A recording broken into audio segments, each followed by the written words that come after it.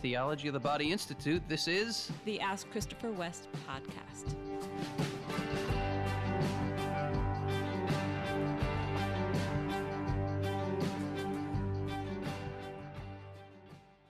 Welcome to another episode, everyone. Yes. Hello, listeners. We're happy to be with you.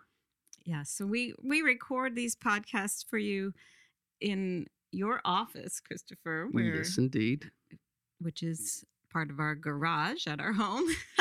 Well, I mean, that makes it sound like you're in the garage. It's the same building Right. as the garage, but it's a It's a 3-bay garage. One of the bays was turned into an office before we even bought this property. And that was one of the reasons we knew this property was perfect for us. Yes. And on the shelves are many books. It's kind of a library, understandably, with all the research that you do. But there are also your own books that you've written, which from both of those sets of shelves, sometimes during podcast episodes, Christopher will jump up and grab a book because he knows there's something he wants to read and answer to a question. And so it's a perfect place to be where you can access those things. But looking at just on a recent episode, how you picked up one of your books to read a quote, I just thought it would be fun for our listeners to know how you ever got started writing books in the first place. Well, also reading books. How did I get started reading books? Really. I didn't read. This is so strange. I did not read a book like cover to cover through all of grade school and high school.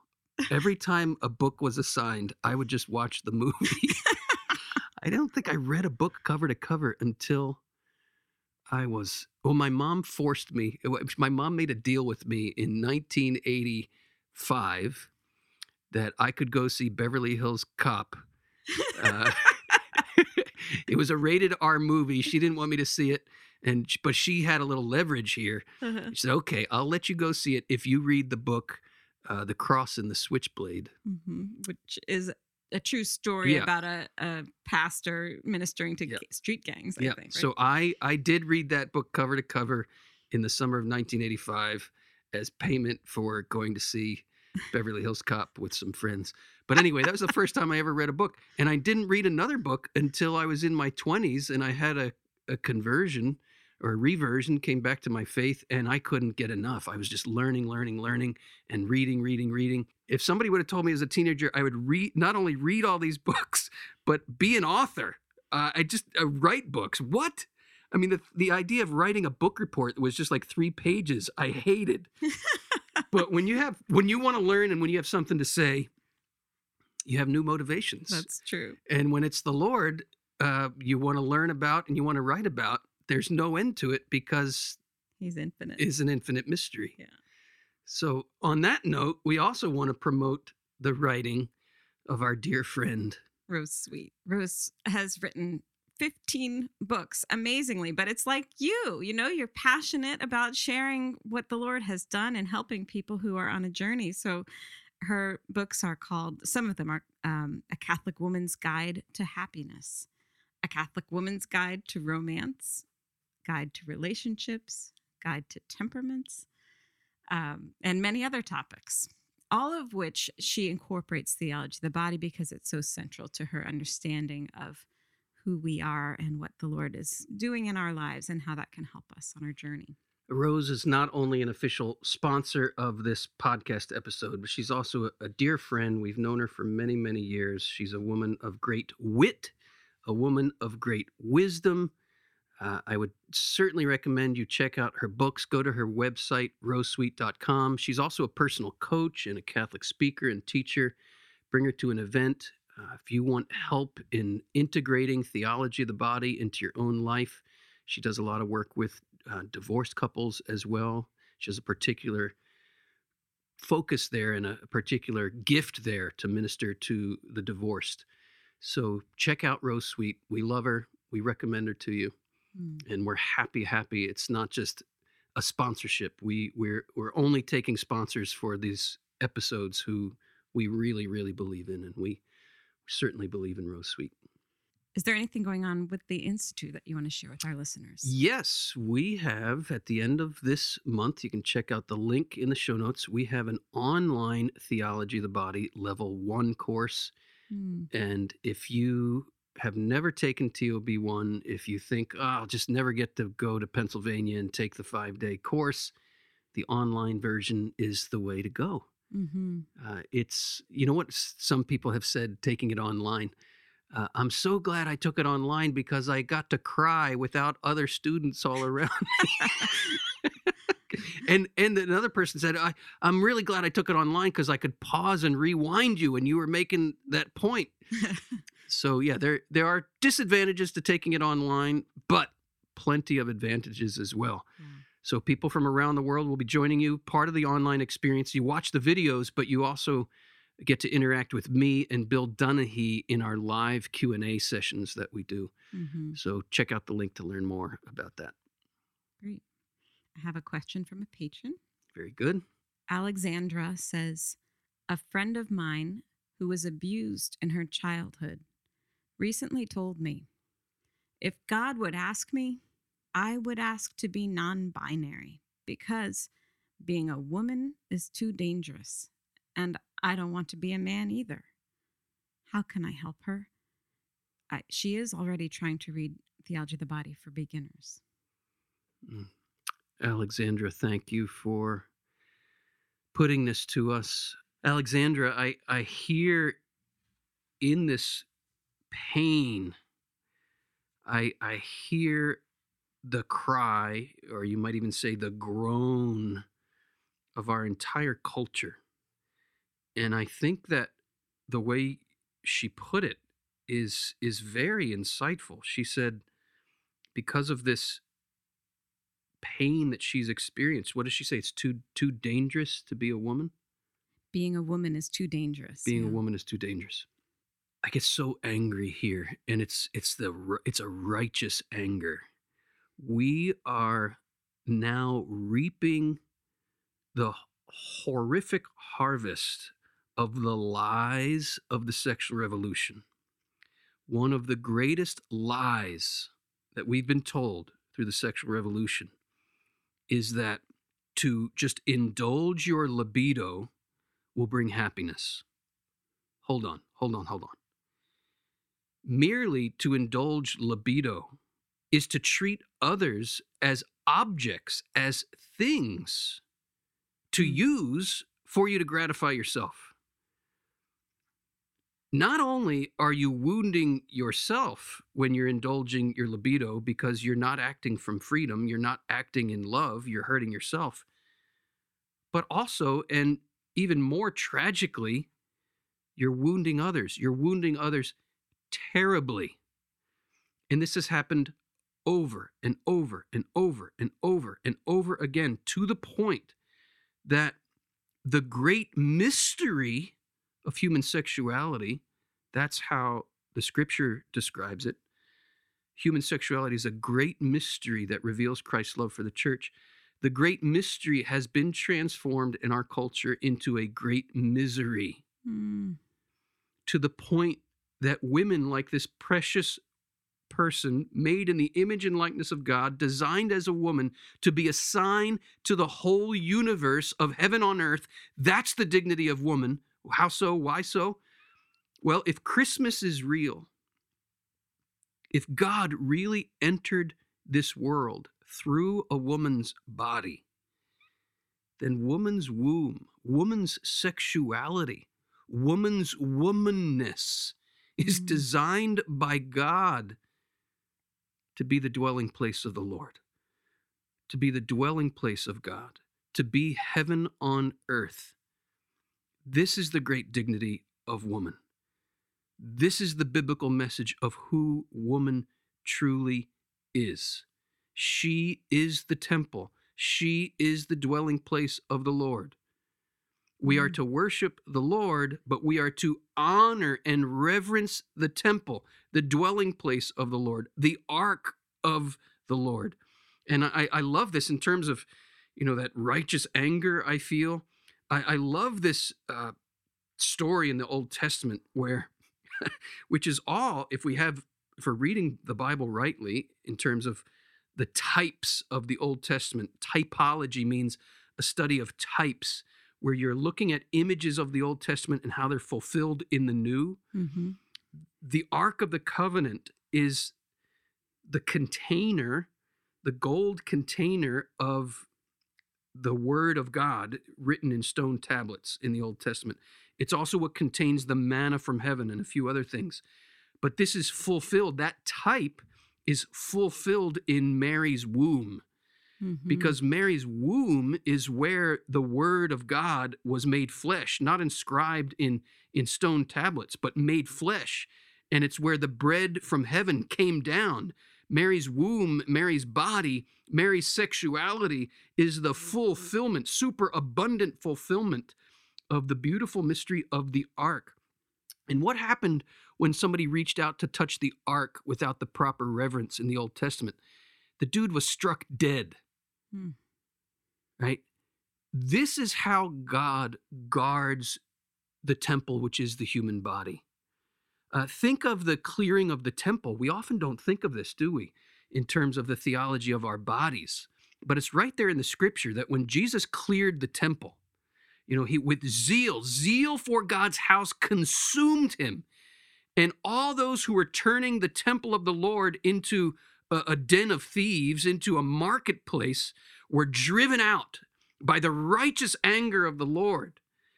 And they say, "Who are you to do this?" And he said, "Well, destroy this temple, and in 3 days I'll rebuild it." And then the scripture says he was talking about his body. Yeah. Well, we are his body. This woman who says it's too dangerous to be a woman because she's been abused as a woman. I see the Lord clear in the temple. I see the Lord overcome by zeal for this woman, by zeal for her true dignity. And he wants to cast out everyone who has made her body a marketplace, a thing to be bought and sold or used or abused. And there's a death involved in our own lives when we're treated this way. But here's the good news. In any sense that this woman's body, her temple, her body is a temple. The sense that this temple has been violated or in some way even destroyed, the dignity of it in some sense destroyed or robbed by these thieves. Christ is going to raise her temple. This is the promise. The solution to the great misery of human sexuality in the world in which we live. The great mystery, as I said, has become a great misery because we use and abuse one another. The solution to this great misery that we are experiencing is not to reject or hate our bodies and our sexuality. The solution to the great misery is the greatness of God's misericordia, which is Latin for mercy. And it means a heart that gives itself to those in misery. Alexandra, your dear friend, is experiencing a great misery because her temple has been so seriously violated.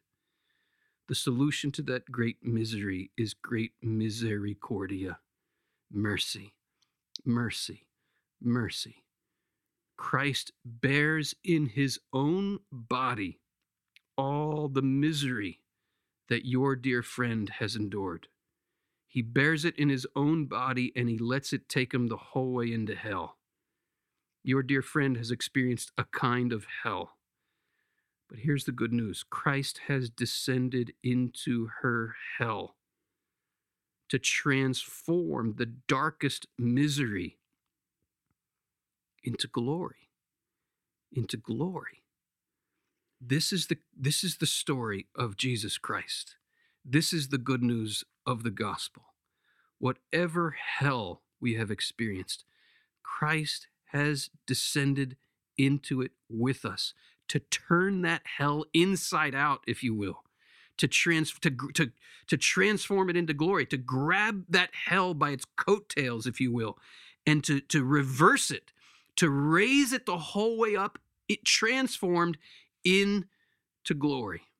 Destroy this temple, and in 3 days I will raise it again. He was talking about his body, and we are his body.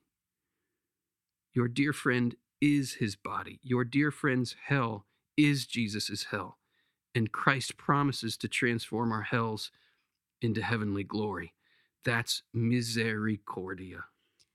I'd say this to Alexandra and any listener who is kind of bearing the suffering of a friend or family member, someone that you know and have heard from them about their pain and suffering. That's a special call as a person of faith to intercede for that person. By intercede, I mean to pray in a way that is really asking specifically for God's grace in very specifically painful situations. And so I really encourage you, Alexandra, to lift your own feelings about what your friend is suffering to the Lord, for him to speak to your heart and to pray that he would also speak to her heart in very meaningful personal ways that would bring about her healing. You talked about her just saying, if God would ask me. And I think that very question or that very comment of hers is a hopeful one, in that she's saying, like, I want God's help in my life. Like, she's connecting the pain that she's feeling about being a woman to God somehow. Not that she's blaming him, but that she's longing for an answer. So I think that that in itself is hopeful. That she has a friend like you who is praying for her and seeking to help her is hopeful.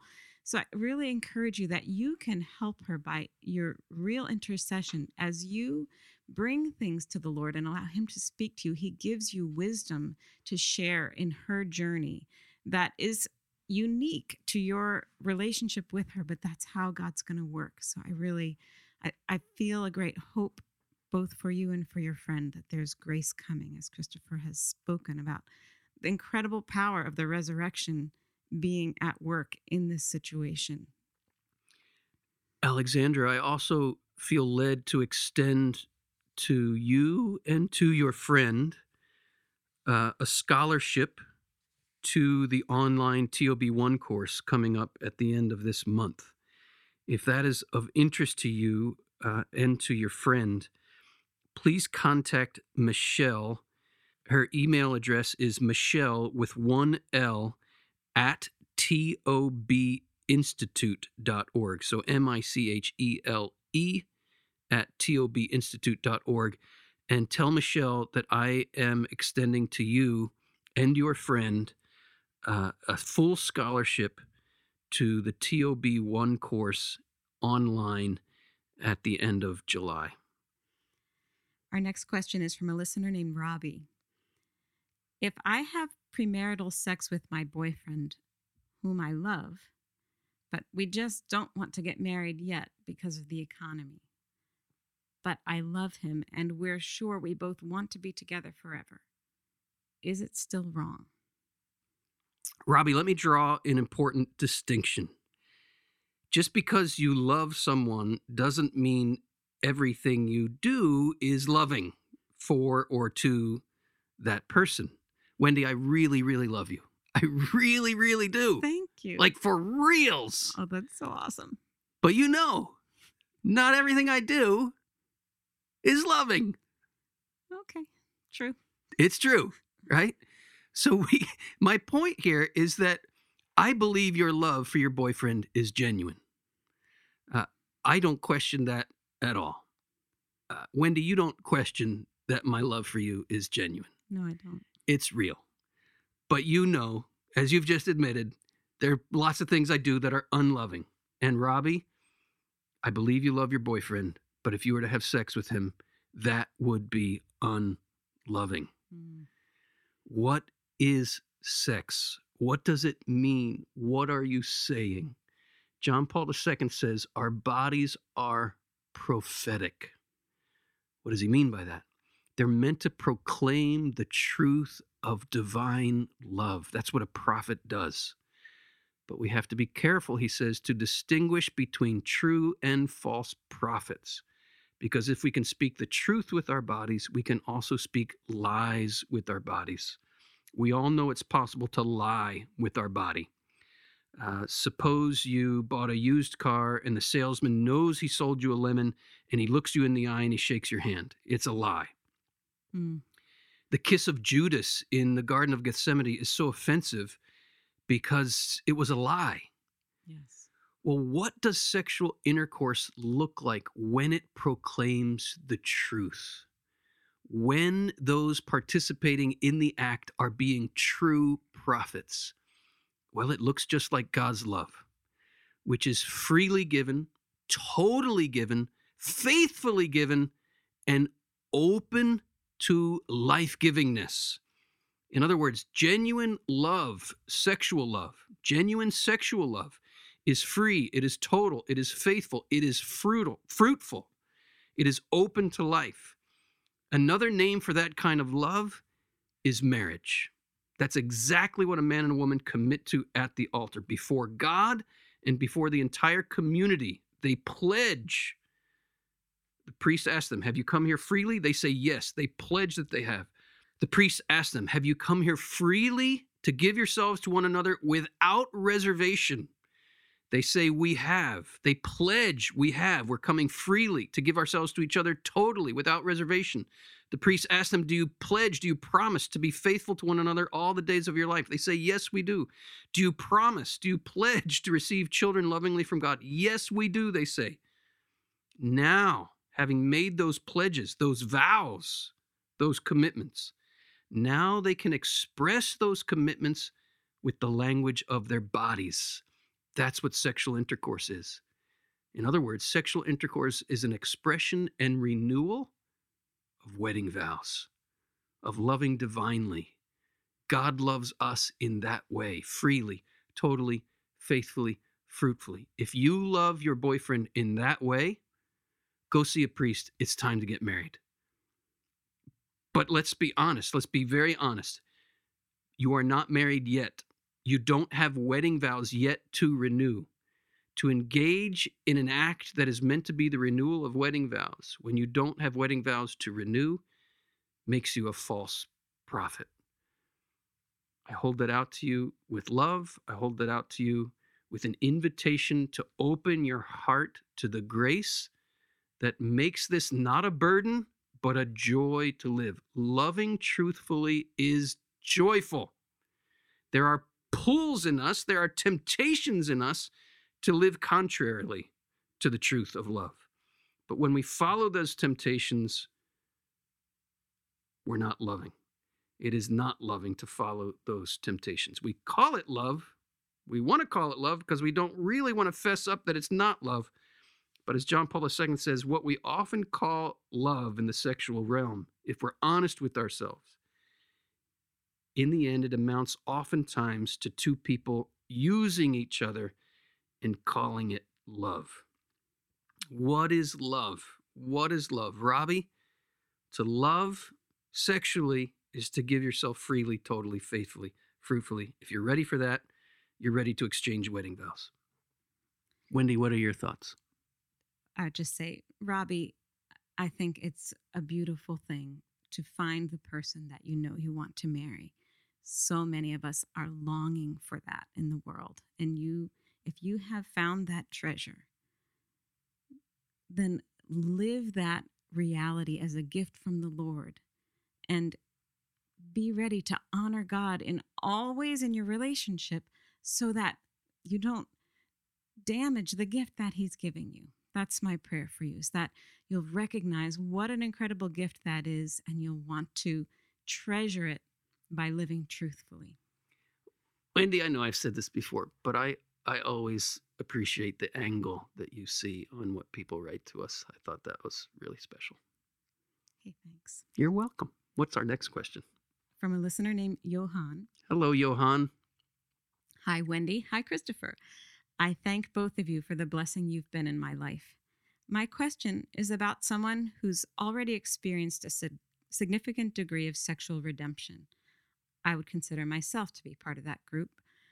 But when I go for a walk or shopping, my eyes are still often drawn to the female body parts that reveal their fertility. I don't really have lustful thoughts after them, and I always try to see the whole person and thank God for all the beauty He created around me.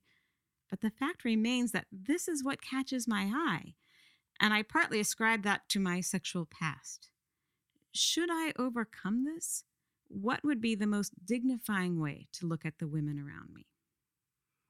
Johann, I really like your question. It just shows that you're living the journey, brother. You're on it. And the fact that this is stirring in your heart and you're looking for some counsel here, I just want to affirm you, brother, to stay on the journey you're on and keep going. And I just want to say this like plainly.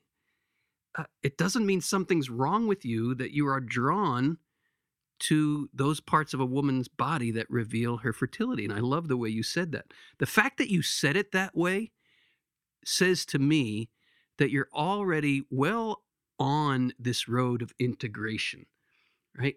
Because lust is always seeking to separate those parts of the body from fertility, right? Lust is a grasping at, a taking that does not honor that all of this is meant to lead to motherhood, right? And fatherhood. Mm-hmm. The fact that you even phrased it that way, I'm attracted to the parts of the woman's body that reveal her fertility, is already a beautiful sign of an integration underway. And I would just say to you, brother, don't beat yourself up for that. Praise the Lord that you see the beauty of woman's fertility. And keep going on the road of integration. Now, a man, let's just take as an example. I don't know if this is you, but a man could be struck by a woman's breasts, for example, and see her breasts in an integrated way, not be lusting, see her breasts in a way that honors the beauty of woman, the dignity of woman, the function of the breast, as realizing these are meant to nourish offspring. You could see that in an integrated way, and it still wouldn't necessarily be a good idea to have your eyes zooming in on her breasts, because she doesn't necessarily know how you're looking at her.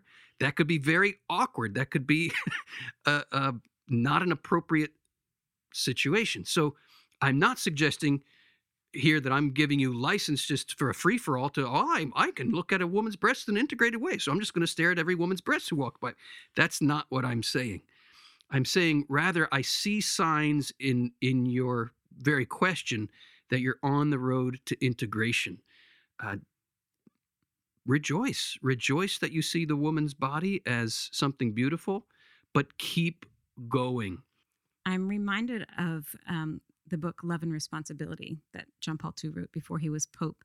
He talks about the sexual values. Yes. And I feel like maybe that section of Love and Responsibility would be meaningful for Johann. I don't know if you remember any parts of that you could share. Thanks, with him. Wendy. I'm so glad you brought that up. In Love and Responsibility, John Paul II says that attraction to sexual values must be integrated to the level of the dignity of the person. Mm-hmm. That chastity, purity, is not a rejection of those sexual values. Right. It's not a pretending that they don't exist. It's an elevation of the sexual values to the level of the dignity of the person. And it sounds to me like Johann is already on that journey. And I would just say, keep going. Mm-hmm. Keep going. John Paul even says in Love and Responsibility that when a man or a woman accents sexual values in the way he or she may dress, it is not in and of itself immodest, right? We can have this idea of modesty as a total hiding of sexual values, as if a woman had to suppress every curve of her body. Mm. No, a woman should dress in such a way that it is very clear that she's a woman, right? A man should dress in a way that it's clear that he's a man.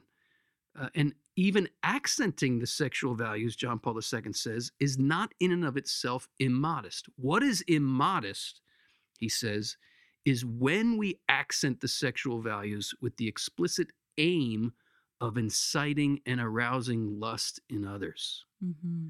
Right? That's immodest. And we could flip that around and say, What is immodest when we look at the sexual values of another is when we look with the intention to use that other as an object for my own lustful gratification.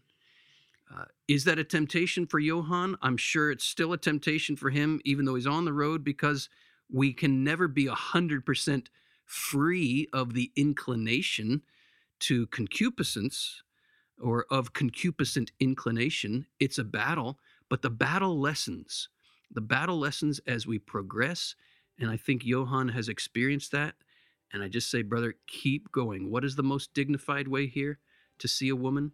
To see her body, her whole body, her beautiful body, as the revelation of the dignity of her person as someone made in the image and likeness of God. And if there are doubters out there who say, that's not possible, you just have to stare at the sidewalk for the rest of your life, I say, Christ came to give sight to the blind. And it really is real. The Catechism says, even now, that means here in this life, even now, purity of heart enables us to see the body of another as something beautiful that God has created as a temple of the Lord. That's a paraphrase of what the Catechism says, but it's not far off from what it actually says. Even now, purity of heart allows us to see the human body as a temple of the Lord, as a work of divine beauty. So keep going, brother, and may we all keep going on this journey, that our eyes would be opened to who we really are, that we are all, each and every one of us, indispensable, irreplaceable, unrepeatable gifts of life and love. And may we all become what we are.